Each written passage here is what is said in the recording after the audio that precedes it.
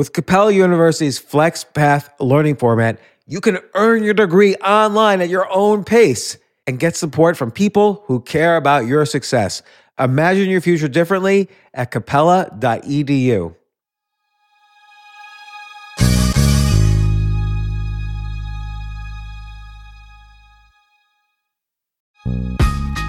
This isn't your average business podcast, and he's not your average host. This is the James Altucher Show on the Choose Yourself Network. Today on the James Altucher Show. Typically when markets are very volatile and moving around a lot, that's when people trade instinctively and not rationally. Of course, on October 19th, 87, which is like my third week of trading, I watched the most successful guy I'd ever met literally go bankrupt from 9 o'clock in the morning to 3 o'clock, and then have the best day of his career from 3 o'clock to 4:30. So let's address that, because if that had happened to me by 3 o'clock, you're saying the most successful financial guy went broke by 3 in the afternoon, kind of unexpectedly. Like, people were anticipating this over the weekend, but they didn't know. And then Monday was just collapse. And then it was called Black Monday.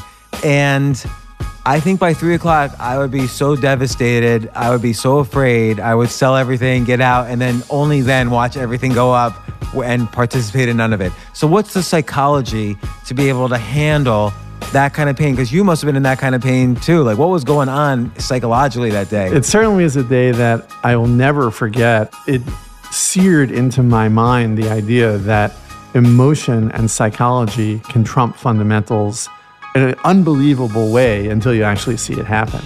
It was a real scare, but one that taught me the importance of recognizing that markets can do something that they've never done before, completely out of the database, and all the historical testing in the world won't help you in that situation. And there it all ties into my neuroscience years at Harvard, where the things I learned there suddenly started to reappear in our trading strategy.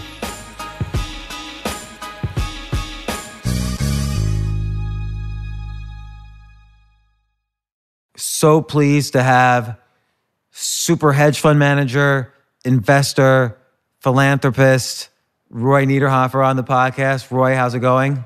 Very well, James. Thanks for having me. It's been a long time that we've known each other, and it's great to be here with you. Yeah, I mean, I'll just mention for the podcast listeners, I think it was like 16 years ago, I worked for your brother, Victor, for his hedge fund business. And of course, 10 years before that, you worked for Victor, right, your brother. So, of course, you went on to become a much bigger success. You started your own hedge fund out of that generation. I think out of my generation that worked for Victor, none of us started hedge funds. But you started a multi-billion-dollar hedge fund, Monroe Trout, Toby Crable. It was different generations. It was certainly a different time. I remember when I started, it was in a one-bedroom apartment on 7th Avenue, and I had 7 computers around the perimeter of my living room.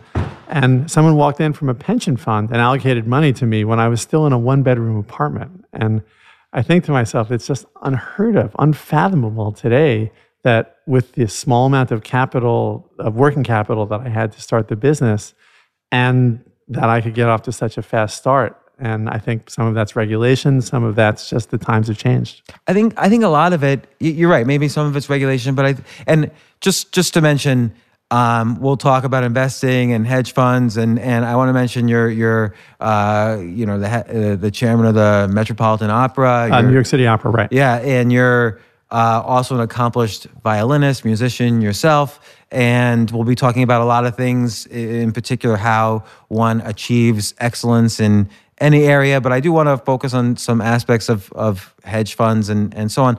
I think times have changed in the sense that, and maybe you tell me if you agree, hedge funds have become more institutionalized. It's not like the Wild West. People used to think, oh, if I want great returns, like 1,000% returns, I'll go to some kid who's got computers in his room and invest with him instead of an institution. But now hedge funds are institutions.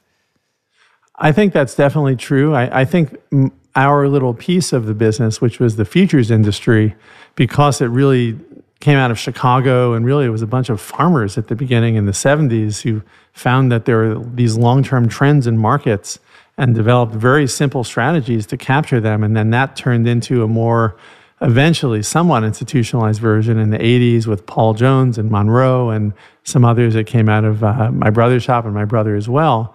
But I think the idea was we were doing something that was really negatively correlated, or at least zero correlated, with equities.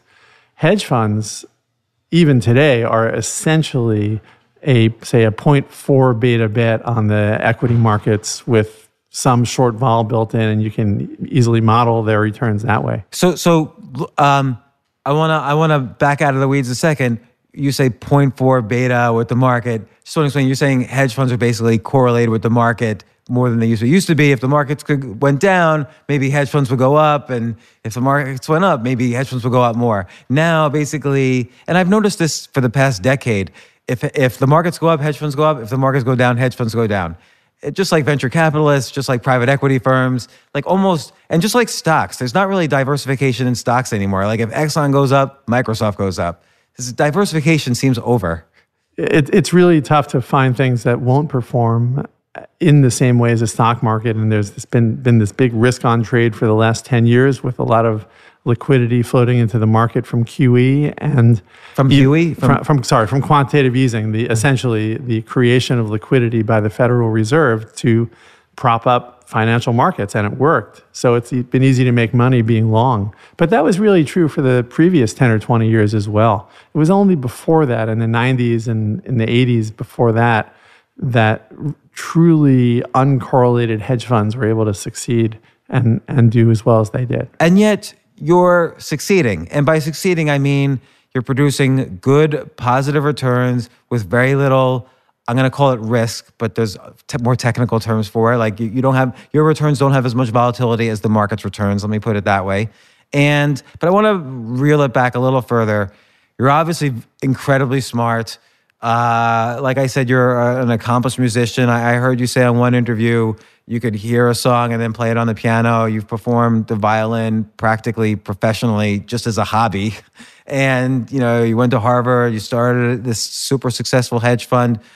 But you come from, let's call it humble beginnings. Your dad was a cop for 21 years. How'd you get started as a super investor? Well, I was very interested in computers when I was young. At about age 13, I fell in love with the game Space Invaders, and I decided I was going to try to write a version of that for the computer that I had, which is called the TRS-80. And this is in about 1979. And that turned into, within the next couple of years, a business that employed about 30 people and put me and my high school partners through college with the money that we made. So by the way, I liked Space Invaders and had a TRS-80, but I didn't write a program and start a company at the age of 13 to make other versions of Space Invaders. Like what was driving you? Like what got you going? Did you get along with your dad? Yeah. And he was supportive? Well, he was supportive of me, except he really, really wanted me outside playing tennis, and he didn't quite get the potential that computers had back then. This is, in the early 80s. He died in 81. So it was right before things really picked up in the computer world. But I think he, by the very end of his life, recognized that I was really good at it, at least for then. And it then took off from there. So you were 15 when he passed away, I guess. 14, I guess. And you were in high school, you were doing this business, and obviously he was a big influence on your life. How did you, a lot of kids, when bad things happen, kind of veer off course, and it seems like that you got motivated to go even further. Like what happened around the time, this event happened? Well, it was certainly a very tough period of my life. I didn't have a big social group, and I guess I found that I was good enough and I was satisfying my intellectual needs, just programming, and school wasn't so hard for me. And so I was able to spend a lot of time doing something I really liked, which was coding back at a time when it was a different kind of coding. There were very specific challenges. One of the proudest accomplishments of my life was writing a graphical version of baseball in 2,000 characters, not 2,000 K or 2,000 megabytes, but 2,000 bytes. And that was kind of the same problem like someone like a Bill Gates confronted when he was writing a BASIC compiler, is you had to fit it small enough to fit into the Altair at the time. Exactly, right. They had 4K on that, I guess. But so I was a few years past after Gates and Allen. So I didn't really have, and I don't think I was as technically good as those guys were. They were incredible for the times.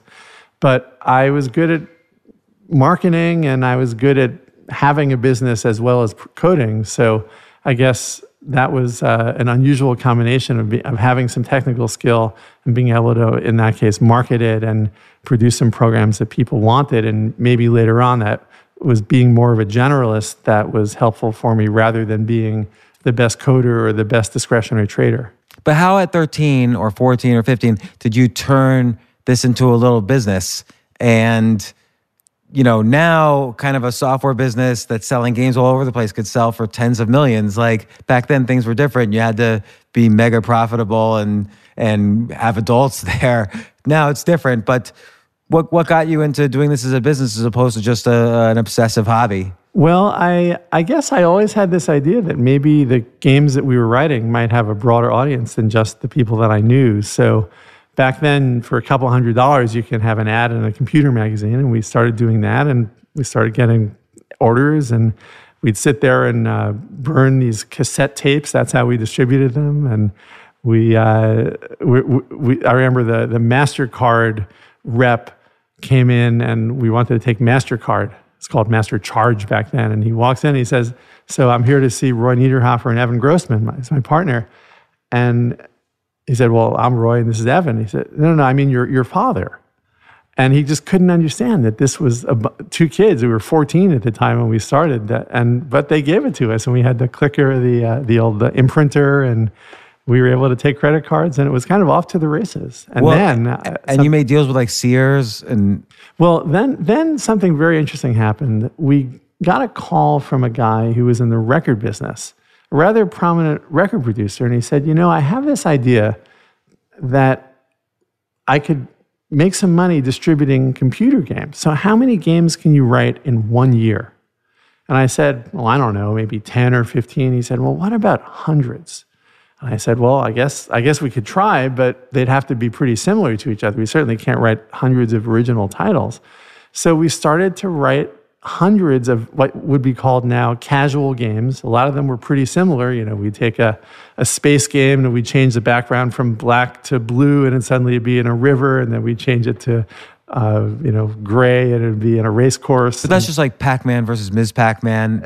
Essentially, but again, it was much simpler, and we were literally buying computers for people that we thought were smart and saying, here, learn to program and write games for us. And interestingly, two of those guys are now some of the biggest, one of the two brothers that we got the computers for ended up selling a huge public company. They were the first to do ticketing at the movie theater, the teleticket that you could get. It was called Radiant Systems. So they sold that, and then they have another company that is one of the biggest multiplayer online games. So what's the game? I don't remember the name of it, but it's Erez Gorin is the guy's name. And so when you say you turned it into a business, you started selling them through these ads, through some stores, through this record producer. How did he distribute them?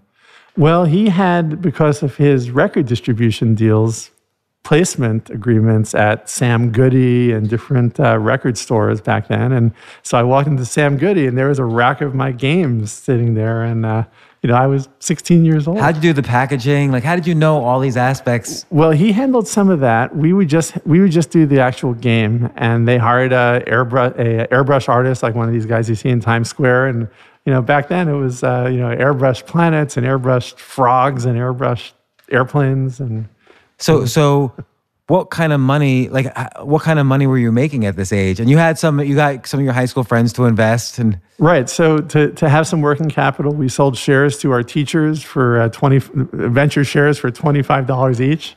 And I think we probably raised $2,000 to start the business. And the business was in the mid six figures, which was a lot of money for a bunch of 16-year-olds. Mid six figures? Yeah. So, man, I would have ruled the school if I was making more than like $40 a week at my paper route. I guess I was a bit of a baller back then, but I had $100. I thought it was big time. That you had more than $100. You mid six figures. You were making like what?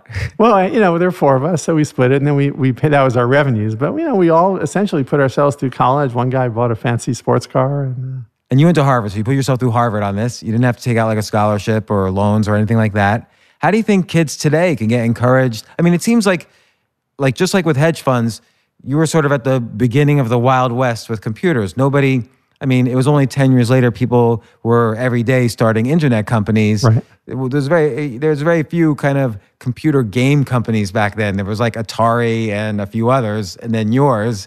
And it seems like you're really good at kind of finding that Wild West spots. Like, in the early 90s, I can't think of that many hedge funds other than Soros and a handful of others, and your brothers, for instance.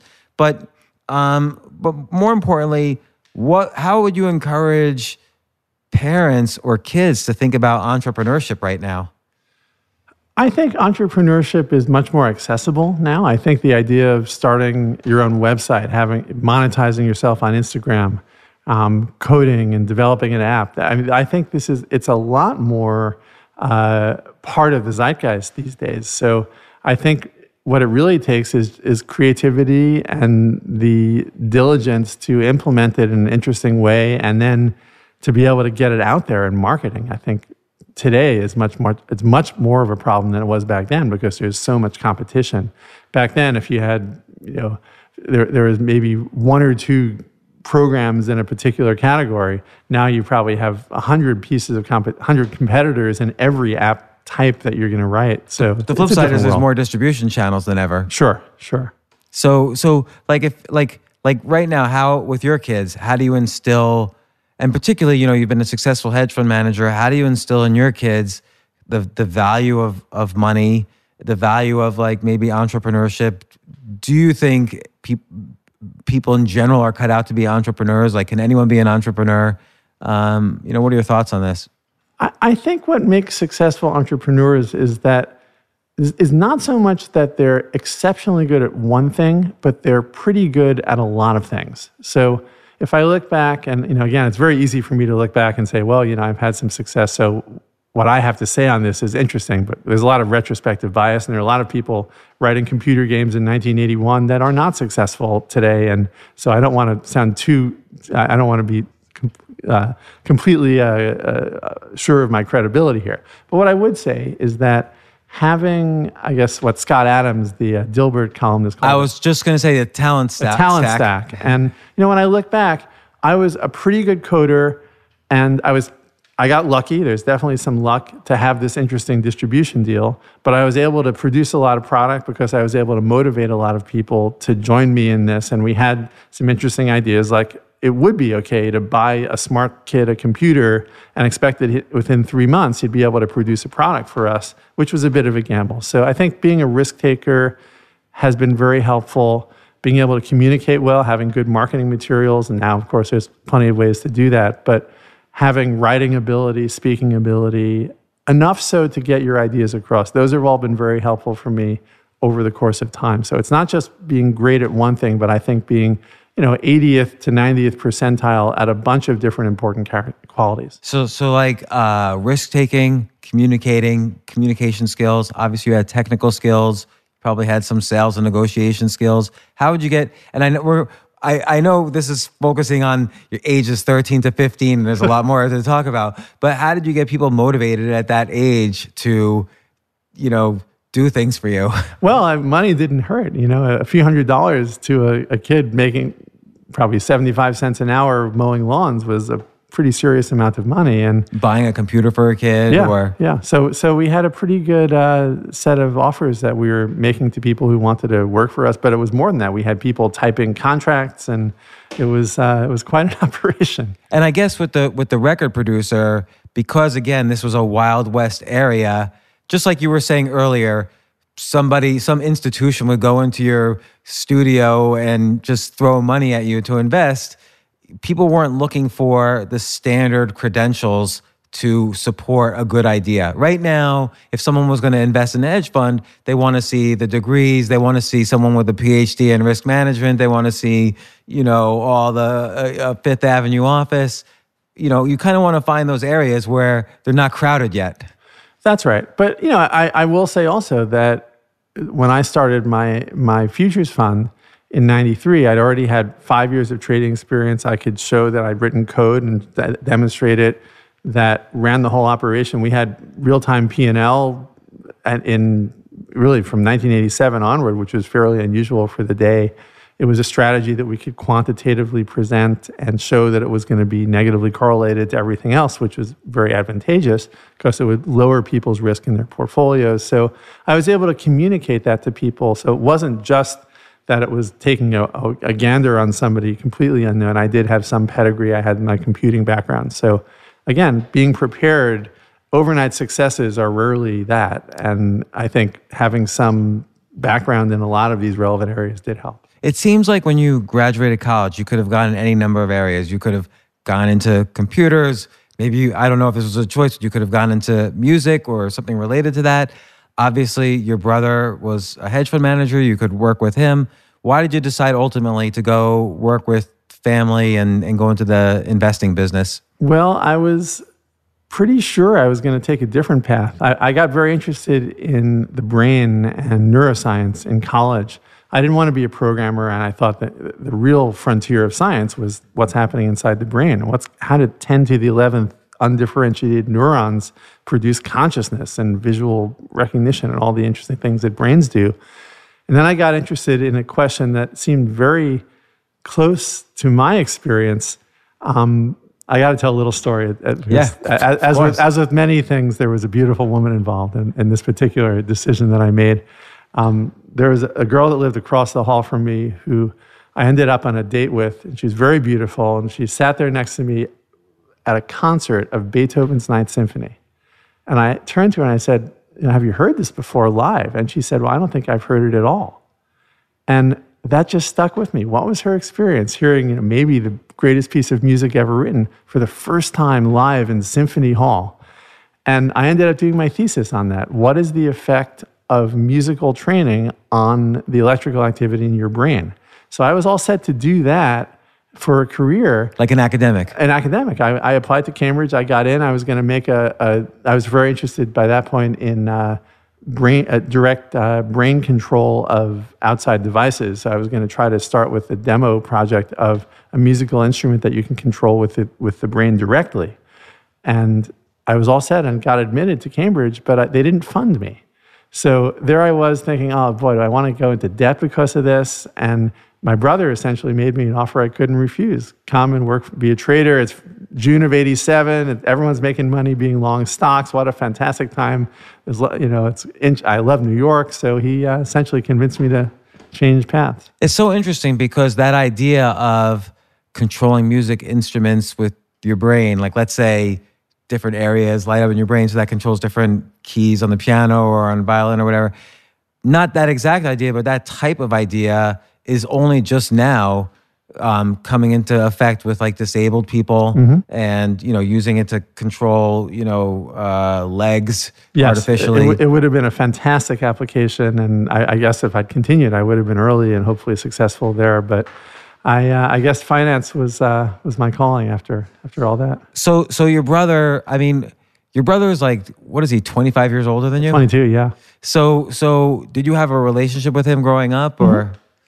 Yeah, he was a very powerful, eccentric, wonderful, thoughtful, off-the-wall influence on me. And everyone who knows my brother, he's such an unusual guy. I will say he is such an unusual guy. and just to mention, not only an unusual investor, but he was 5 times U.S. Single squash champion. Right. So just like you, he had a very big talent stack. He's a little bit more eccentric, I would say. Well, I can talk to my wife about that and see who's more eccentric. But he certainly there were big shoes to fill, and to have a world champion athlete, and he was also the most successful financial guy that I'd ever met in my life, and I was in awe of him, and he was incredibly generous, not just to me, to so many people, some of whom you mentioned earlier, in teaching and being a mentor. And by example, I think the greatest thing that he taught us all, and maybe you'll concur with this, is to really think differently, to not be afraid of thinking in an anti-consensus way, that being different was itself a virtue. Let me respond to that, because I think, yes, he was, and you've used the word contrarian a lot in your interviews, he was like an extreme contrarian. He always would encourage people to think skeptically about his ideas, their ideas. He was very, very interested in skepticism.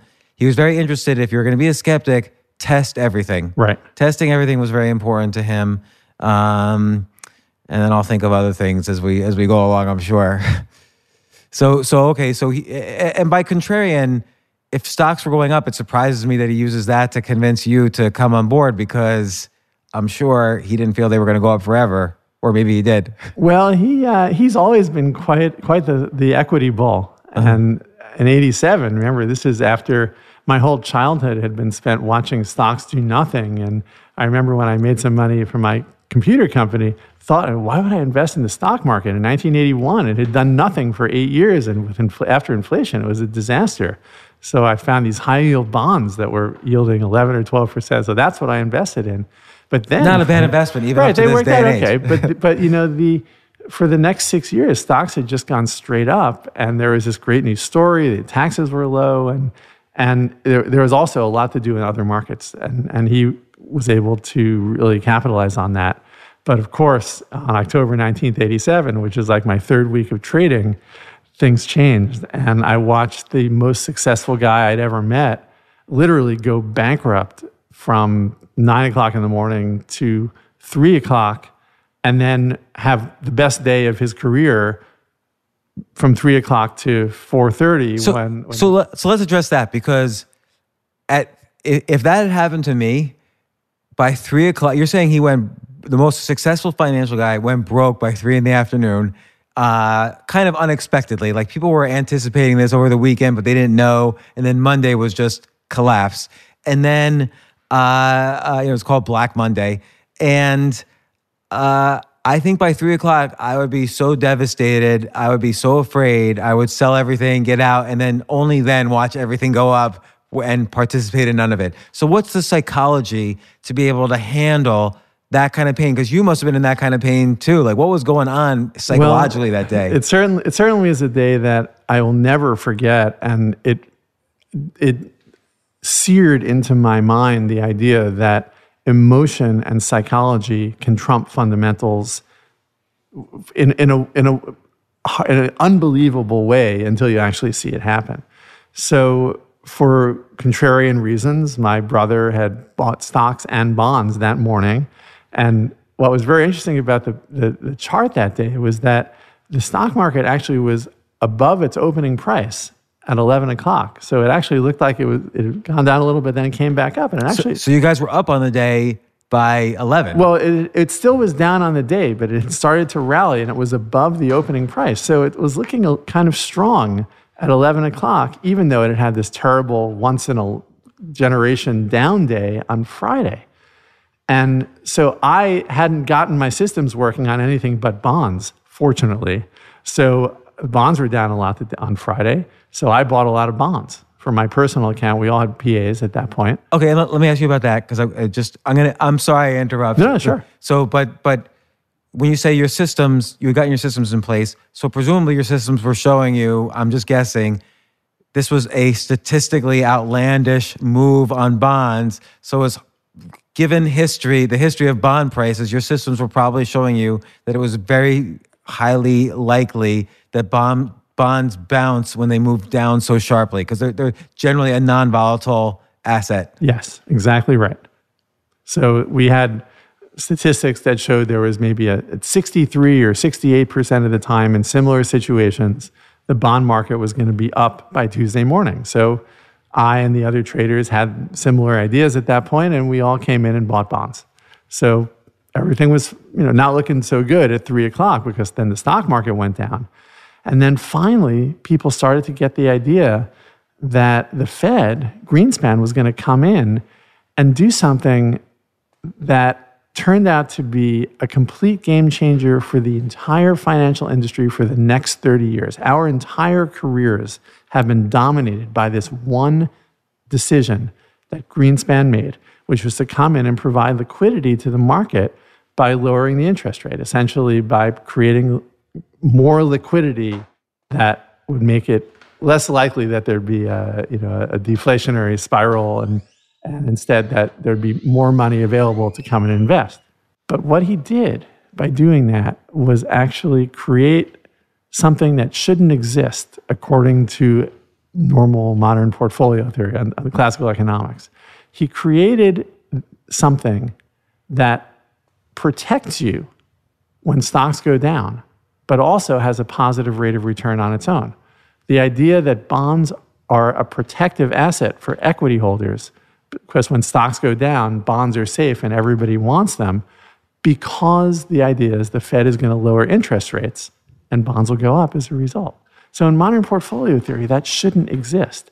It should be a put, which costs money to buy on the stock market. But instead, it is something that for 30 years was a wonderful thing to have in your portfolio to protect you. So again, I don't mean to, but I just want to try to explain in a different way so people can understand from every angle.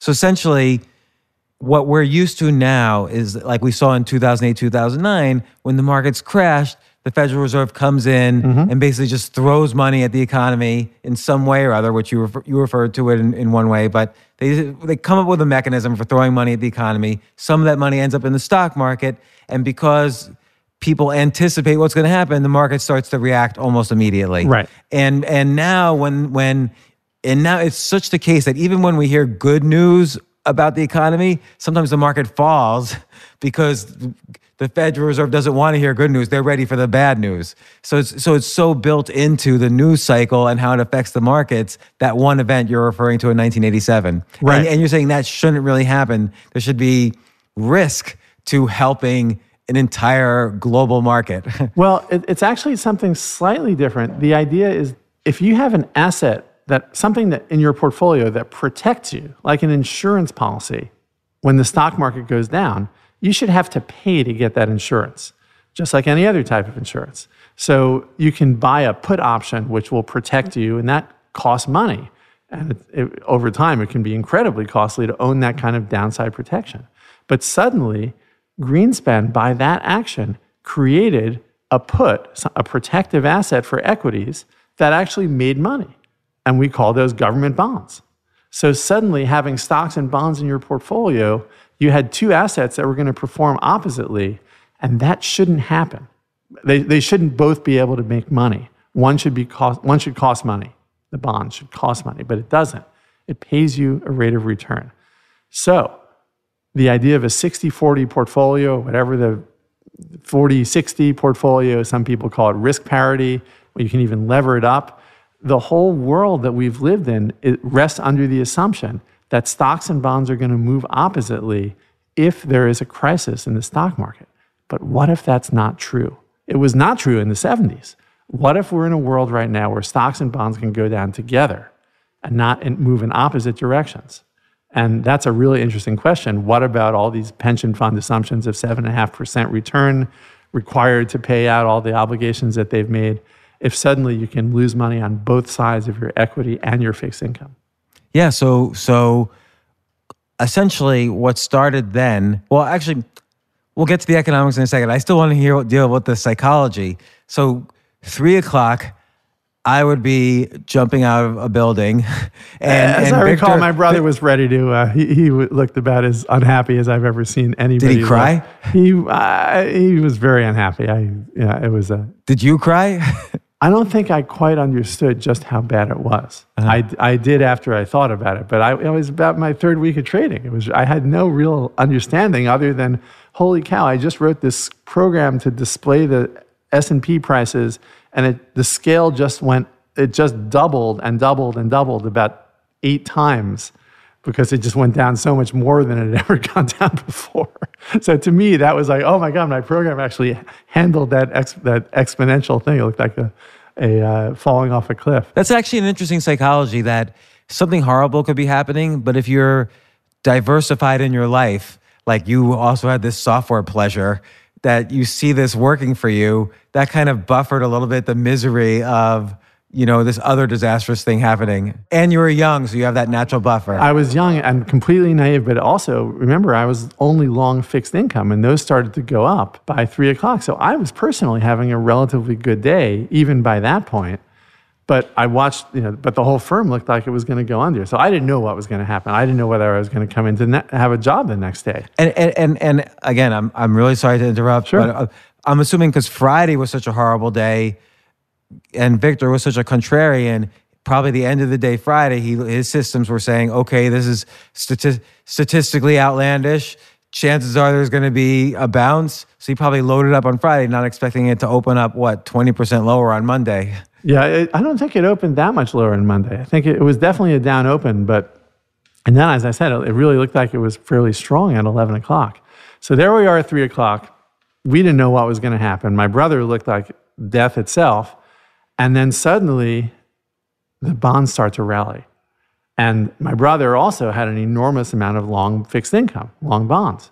And that position, the bonds had their biggest move, it was a 7-point rally. And that position bailed out his equity position. So suddenly he had a pretty decent day going on, and we were all solvent. And interestingly, the money I made in that one day, I kept. 5 years later, that became my working capital for the business that I started in 1992. Because Victor, it was not only his fund, but you were also trading your own. Right, personal... at that point, everyone had personal accounts as well to test systems, and we didn't really have a formal customer structure. It was just a few managed accounts. It was not quite as organized as it became later on. So he was able to bail out of the bonds more or less, and then would he double down on equities at 3 o'clock? Like what happened at 3 o'clock? I think, as I recall, he just kept everything. And stocks were tremendous loser, and he got margin calls, and he said, I can't make these margin calls. But then he could, because he was able to get out of his bonds the next day up $7, 7 points. So... Yeah, because next day was a huge up day. He just held everything overnight. I believe he was able to hold everything because he could make the margin calls. And how was he able to? So one thing about Victor is, of course, that he borrowed a lot to make his trades often. How was he able to convince the banks not to that? And the banks were panicking. The banks thought American capitalism was over that day. How was he able to kind of... Maybe because they were just too busy with other things, but how was he able to keep the banks away from his bank account? I think you had till the next day to make the margin call. That was just the rules of the, you get the call and then you have till the next day to make it. So. And the next day the market opened up, gapped up huge. It was 31 years ago, so I don't remember all the details, but that's how I remember it. And it was, it was a real scare, but one that taught me the importance of recognizing that markets can do something that they've never done before, completely out of the database, and all the historical testing in the world won't help you in that situation. Yeah, because let me even ask you about your test on bonds. They had this, it's not like it's a statistical, outlier. It was beyond statistical outlier. It was like an earthquake. So how can you say, well, whenever there's an earthquake, this happens next? Because you can't predict earthquakes. It's something. It's really a once in a lifetime event as opposed to a statistical outlier. Right. And why didn't you, being a skeptic, why didn't you think to yourself, okay, my system doesn't work for this? Well, in fact, it did for fixed income, and then interestingly, so many other big declines on Friday for the next 10 or 15 years reminded people of the market crash. So Monday became a tremendous buying opportunity because everyone would. After a big down Friday, everyone would think, there's going to be another market crash. And they'd panic sell on Monday morning, which made it a very, very good time to get long. There's only one, there was a mini crash a few years in 89 that it went down on Monday, but almost every other time, probably 90% of the time, it went up on those days. Well, I guess, what was it, the first Monday or the first Tuesday after the 9/11, it gapped down, had a little bump up by 11 a.m., but then boom, kept going down for the next 4 days. Oh, that was another once in a lifetime moment that I remember very vividly. I don't know if you want to get into that. Yeah, sure. Well, that was interestingly another day when we were long. This is when I had my own company. Now we're now 14 years later, and I was running some money at a fund and manage accounts, and maybe 10 or 12 employees. And the stock market had been down 5 days in a row the previous week, and then had a nice up day on Monday, on September 10th. And we walked in on Tuesday morning about 8 o'clock, and futures were gapping up. Everything was up, right? We had about a plus 2% gain, and we were about to get out of that position, and we had already started selling Europe and European equities. And suddenly, I was in my office. In fact, I remember I was on the phone with an architect because we were going to move our office because we were expanding. And my head trader walks in my office and says, "Roy, you're not going to believe this. A plane just hit the World Trade Center. And I think you should come in here and look at this." And even from that moment, Paul Shen, my head trader, really had the sense that this was not just what everyone thought at that moment, which is, oh, it's just some small plane that it hit. And he just had this feeling over the next 20 or 30 minutes that something really important was happening.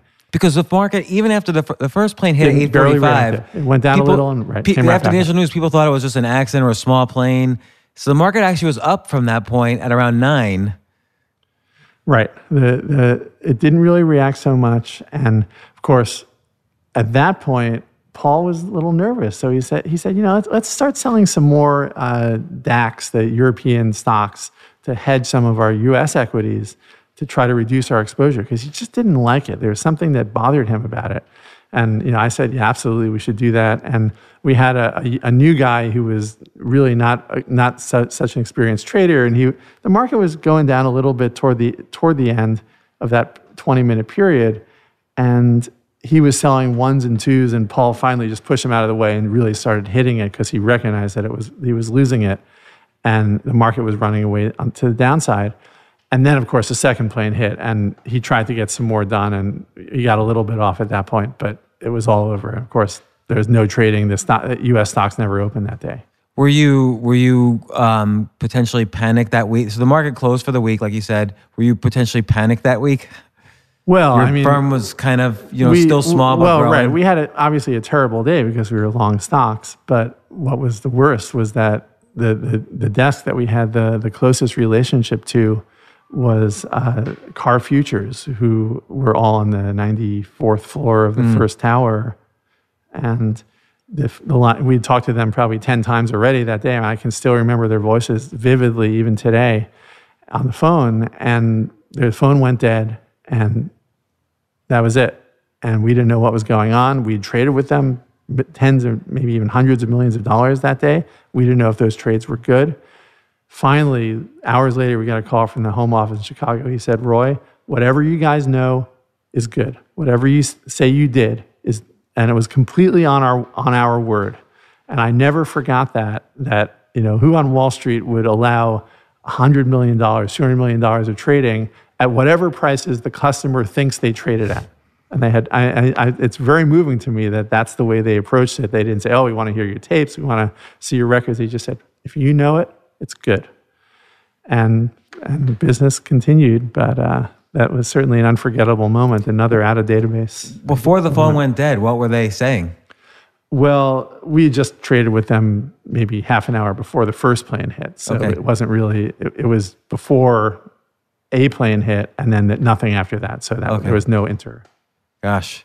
So you get back to trading. Again, not only is you're dealing with the psychology of where your market position is, but people you knew died. There was probably post-traumatic stress right then.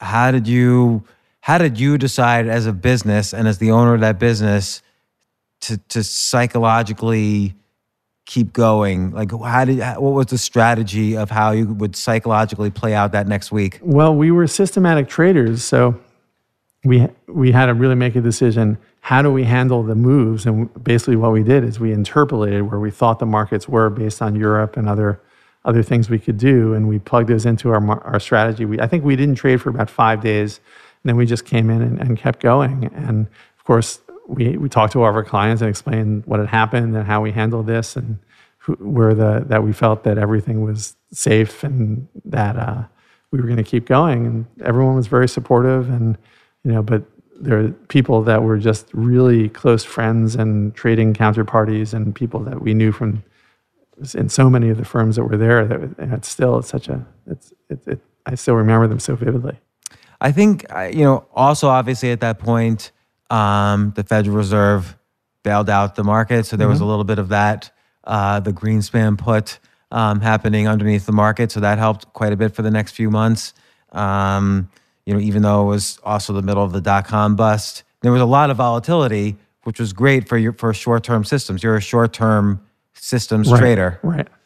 So, I mean, my guess is the majority of your systems at that time, I don't know if it's still this way, was if the market goes down at a certain speed for so many days in a row, this is probably a good time to buy the market, regardless of what the market is. Well, there's a lot going on that we've developed over the years, but essentially the idea is that market movements will trigger cognitive biases in the participants. Things like the consensus bias, wanting to do what everyone else around you is doing.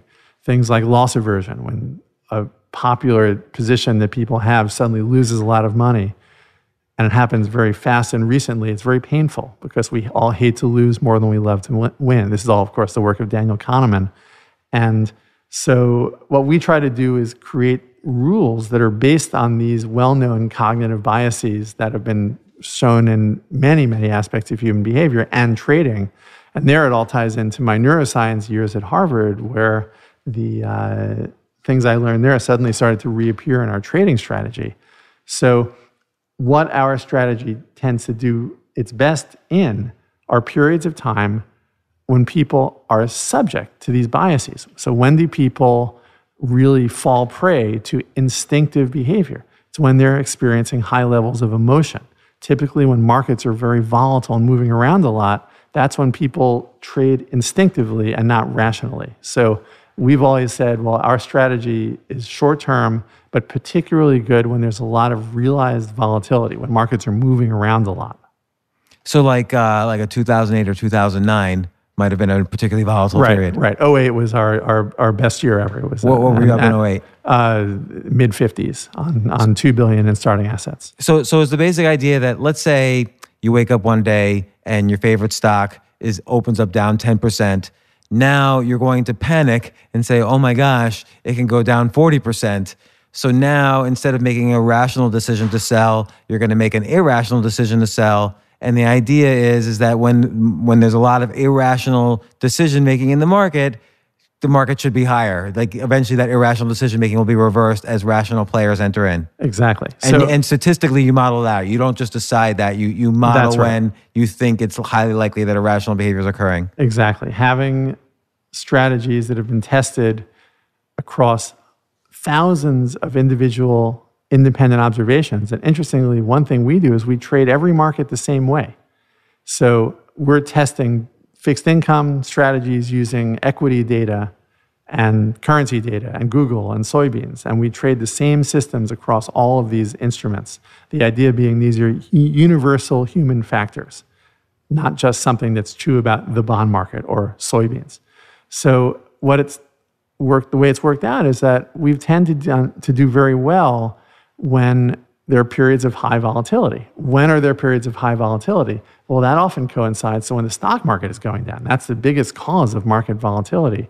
So we also have thought of ourselves as a protective strategy that does well when equities go down, but with a positive rate of return. But that's not the bond market, which is what I described before, as another strategy that, at least until recently, has had that. Well, when volatility is very low, how do you find opportunities? Or are you saying there's always some market where there's high volatility? Well, there's always some market, usually some markets that are moving, but some of the things that we've developed years ago now, but over the course of our first few years were ways of saying, okay, well, this is not a very volatile period and markets do behave differently when they're quiet. So we want to trade it somewhat differently and use different strategies. But now there's so many at the time when you started, there weren't that many software-based hedge funds using quantitative systems. Now there's books about it, articles about it, websites about it, hundreds of hedge funds that are quantitative. There's conferences about quantitative systems. Hasn't everybody squeezed all the juice out of these irrational, like as soon as somebody makes an irrational decision, there's probably someone on the other side taking advantage of it. Well, it's certainly harder than it used to be. And yet there are still very interesting areas of research that we're doing, and we're coming up with interesting strategies even today after a quarter century of doing this. So it's still in the data. Can you say an interesting strategy? No. Well, okay. I mean, I can, but we'd have to shut the mic off. But let me ask you this. Take a new asset class like crypto. What's your stance on that? So I have a lot to say about the crypto market. And interestingly, it actually all ties into what we've been talking about. So what has been the action of the Federal Reserve? What's been the government response to periods when the markets need liquidity? Well, they've essentially printed money. They've created liquidity out of nowhere, particularly since 2008 when they began quantitative easing. So the government essentially is falling into the trap that has happened every single time a government has issued currency in human history. And there's a couple of fun examples. I think the first one that's really clear is in around the turn of the first millennium, year zero. If you're a Roman soldier and you're gonna take your buddies out for a drink, you'd throw down a coin called the denarius that was an ounce of almost pure silver, and you could buy a couple of drinks for one denarius. Fast forward 240 years later, under an emperor called Peter the Arab, the same Roman denarius had 0.05% silver instead of almost 100% silver. So they devalued it by 99.95%. And by the fall of the Roman Empire, it was 0.02%. So they went even further.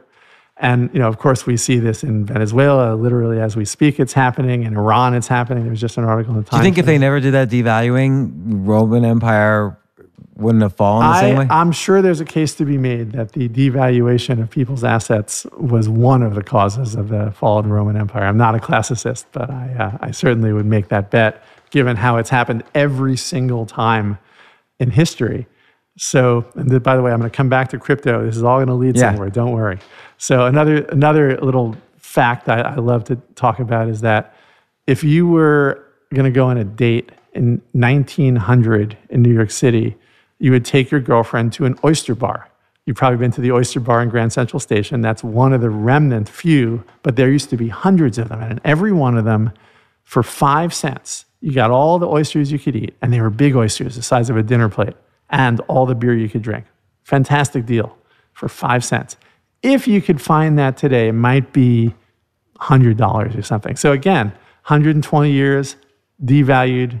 The dollar in oyster terms is down 99.95%. And I remember I was in Zimbabwe in 2007, and I got $100 trillion bills as change for my lunch. Were you vacationing? Yeah, I was on safari at the end of it. But anyway, the vice of governments is to print money. And I believe we've made in Social Security, Medicare, and Medicaid about $120 trillion worth of promises to our people that we don't have.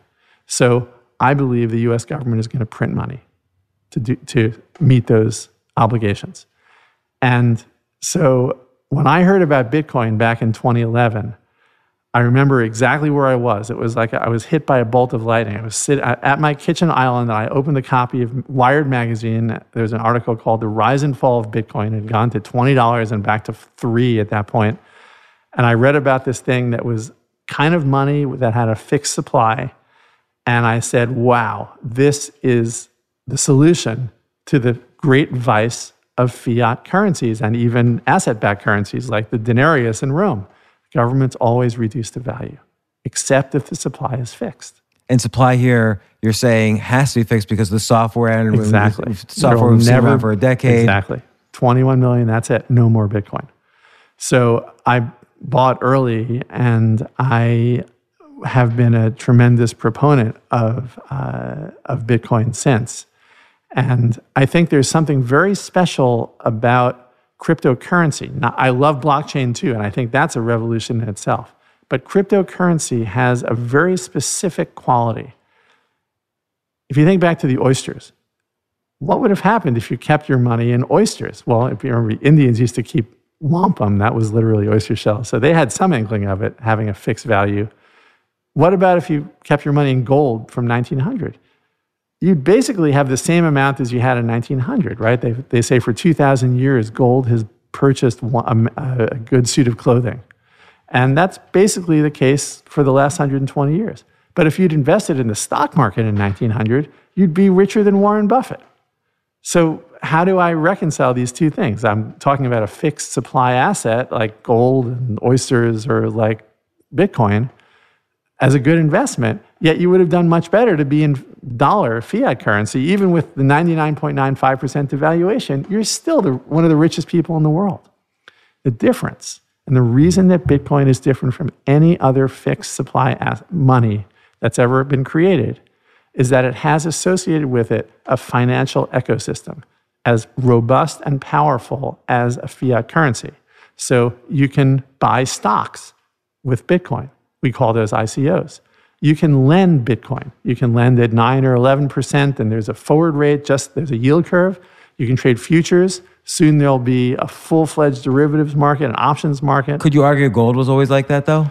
I'm not so sure. I think for most people, if you have ingots, you're kind of stuck with sitting on them with your shotgun or keeping them in a vault.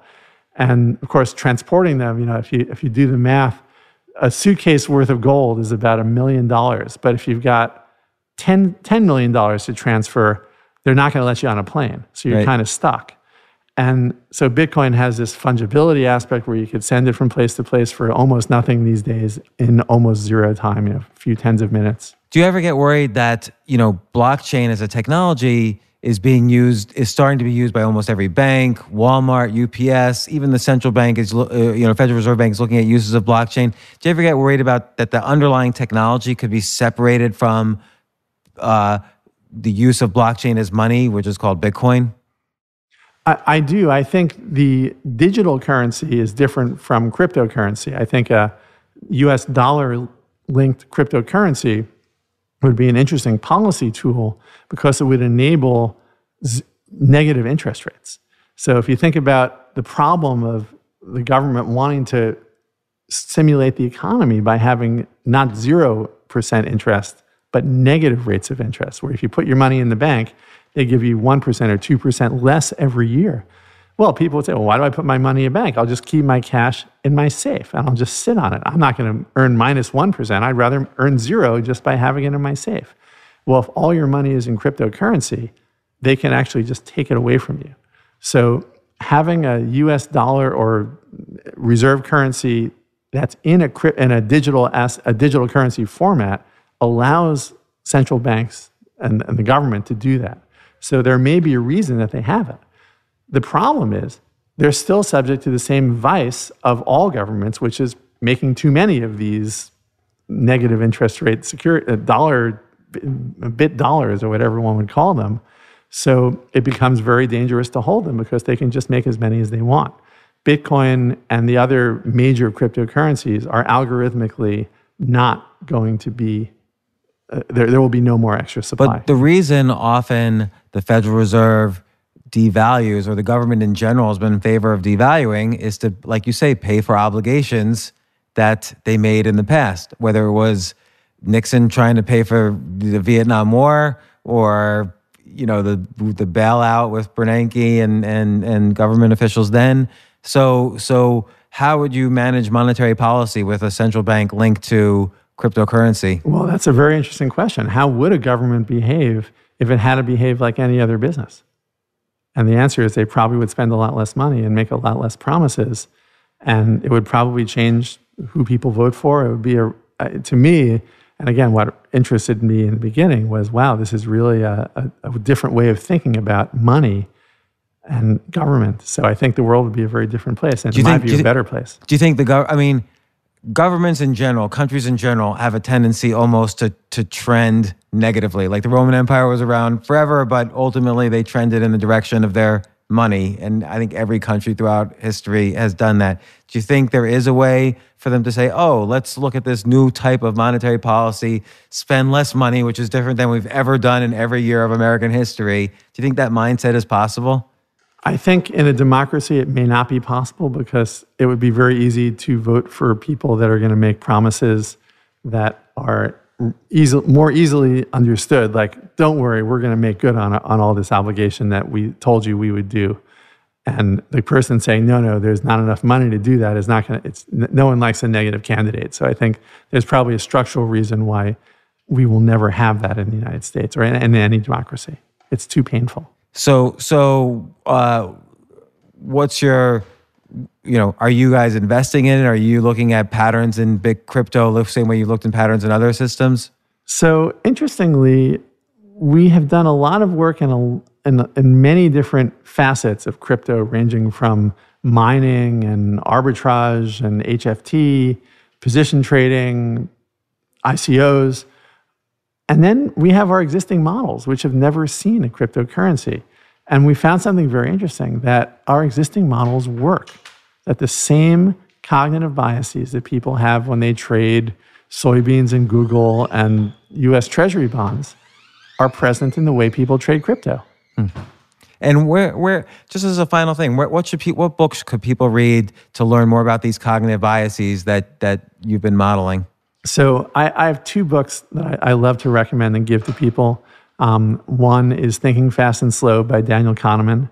And in it, he really goes, I think it's the greatest book on trading. Doesn't have much to do with trading until you start thinking about it as a metaphor for trading. And then every single page has something to do with trading and living more effectively as well.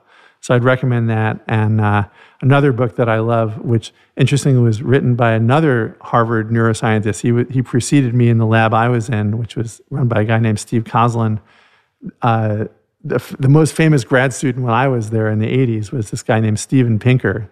And Enlightenment Now is most recent. Exactly. So even back then, Pinker was a superstar, and he's one of the smartest people I've ever met in my life. And his book, The Blank Slate, also has some very interesting ideas that I think are worth thinking about and counter consensus. So final thing, and I really appreciate, after all these years of knowing you, knowing your brother, you coming on the podcast, your hedge fund's obviously done very well. You've been in the finance space for 30 years. You're obviously a genius, even though you might not admit it because you're self-deprecating. But how has money changed your lifestyle? Like, do you live large? Well, I don't think most people would say that I'm extravagant, but it certainly allowed me to have a lot of fun and pursue a lot of interests, and most important, do some good for the world, I think, in a way that will probably outlast my hedge fund. I think maybe the New York City Opera coming back from bankruptcy that I was able to help happen, or some of the charitable work that I've done for kids studying music and something called the Harmony Program, where we give 10 hours a week of instrumental music education to kids that have no access to music. Those are more lasting things. So it's certainly been nothing that I could have done with my two hands, being in the Peace Corps. But by being a reasonably successful guy in the finance world, I've been able to maybe change some other lives in a more significant way that I could have, and make some art that hopefully will survive long after I do. Oh, Roy, that's very important, because I think people often think money is reverse correlated with doing good in the world. Actually, I do have a final question, which is, where do you think the world's heading? Where do you think the market's heading in the next year or two? Well, should people be optimistic like your brother's optimistic? So I'm not going to opine on regular financial markets, but I am going to opine on Bitcoin. So I have to say that one of my more interesting ideas was that when you run a futures fund, most of your money just sits in the bank doing nothing, and you're only using a little bit of it at the exchange to trade, and the rest of it is in the bank. So I said to myself, well, what about if that would be crypto instead of dollars? So I believe that the great reason to own and be bullish on cryptocurrencies is that you have the ability to do things besides just own cryptocurrencies. You can lend it. You can invest in a hedge fund that keeps you that exposure, long exposure, but does something else with it. In our case, run a futures fund on top of it. You can lend it. So I think this is a revolution that's happening. Bitcoin is, say, at 6,300. I think there's a real possibility that crypto goes up by a factor of 200 to 300 from here and has the same size and market cap as a fiat reserve currency like dollar yen or like the yen or like the euro. So we have a once in a lifetime opportunity. I might be right about this. I'm likely wrong. This is probably a 1 in 3 or 1 in 5 possibility. There are a lot of things that can go wrong. But if I'm right, there are very few things that have the chance to go 200x rather quickly enough to make a difference, that are liquid enough and that you can earn a return having them along the way. So even putting a small amount of your cash into crypto gives you that optionality for a 200-300x return on it. I believe so. And people say, oh, it's too volatile. And it doesn't matter if you're only putting 1% of your portfolio exactly. or 2% of your portfolio into it. And also that's why the opportunity is what it is. It's hard to invest in because it's so volatile, but that's why it's not worth 10 times as much as it is. It's hard to invest in because it's cumbersome. And it's cumbersome, and maybe you're afraid it's going to get hacked. That's why it's not up another 10x. And all these reasons not to invest are reasons why the price is as low as it is right now. But all those things are fixable problems. Right. I mean, people are working on every single one of those issues. Right. I have to just say one more thing about speculators and volatility. A lot of people over the last couple of decades have talked about how speculators are the cause of volatility.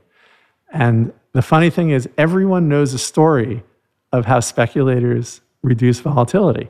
But you didn't learn it in an economics textbook. You learned it in Sunday school or at a Torah study. It's a story of Joseph in the Bible. So Joseph was the first speculator. What did he do? He had a great tip. Grain was going to be scarce, so he should store it up for 7 years. So what did he do? He bought it for 7 years, raised the price, obviously, at that point by buying a lot of it. Then he sold it out when there was a drought for 7 years, reduced the price. So the price was less volatile as a result of Joseph's trading. So he reduced the vol of grain. And I believe that that's what speculators do. And as there's more speculation, as all these derivative markets are coming, options market, futures markets, the volatility of crypto is going to drop tremendously, just as it's done in every other security and stocks and bonds and commodities as speculators come in. So again, this is another reason why it's so scary right now to buy it. That's why the price is so low, and that's why the opportunity is as low as it is. And it's interesting, like Joseph Stiglitz just commented, Nobel Prize winner in economics, that regulation will be the death of crypto. But you're essentially saying the opposite, that regulation is going to allow people to create derivatives markets, options markets, and then ultimately reduce the volatility of Bitcoin, which will cause it to go up. Exactly. I think at this point, the markets are, the regulations are coming. There's a lot of really smart people who are thinking about how these regulations are going to look. There are working groups at every one of the regulatory authorities. They're smart, they get it, and they recognize that this is not going away. Blockchain's not going away, and it's not the kind of thing that there's going to be a blanket ban. And the idea of the most public ledger in the world, the most transparent thing, the Bitcoin blockchain, could somehow be a source of illegal activity. The last place a criminal is going to put their assets is on the most public blockchain in the world, where it's distributed and everybody can see it. So to me, it's actually the safest place and the least likely place to have criminal activity. And all of the hacks and all of the exchange problems that people have had, this is what Taleb calls anti-fragility. He has this idea that the more something is challenged, if it's anti-fragile, it gets stronger. And that's what's happening with every cryptocurrency. Every hack makes it stronger, and in a year, it's going to be 10 times as strong and 100 times as strong. So this is a fantastic rate of improvement that will lead to a beautiful new asset class, I believe, with enormous potential. Well, Roy Niederhoffer, hedge fund manager, super investor, philanthropist, thanks so much for coming on the podcast. I hope you come on again. I feel like there's a billion things we can talk about. So I look forward to the next time. Thank you, James. It's a pleasure. Thanks, Roy. Great to see you again.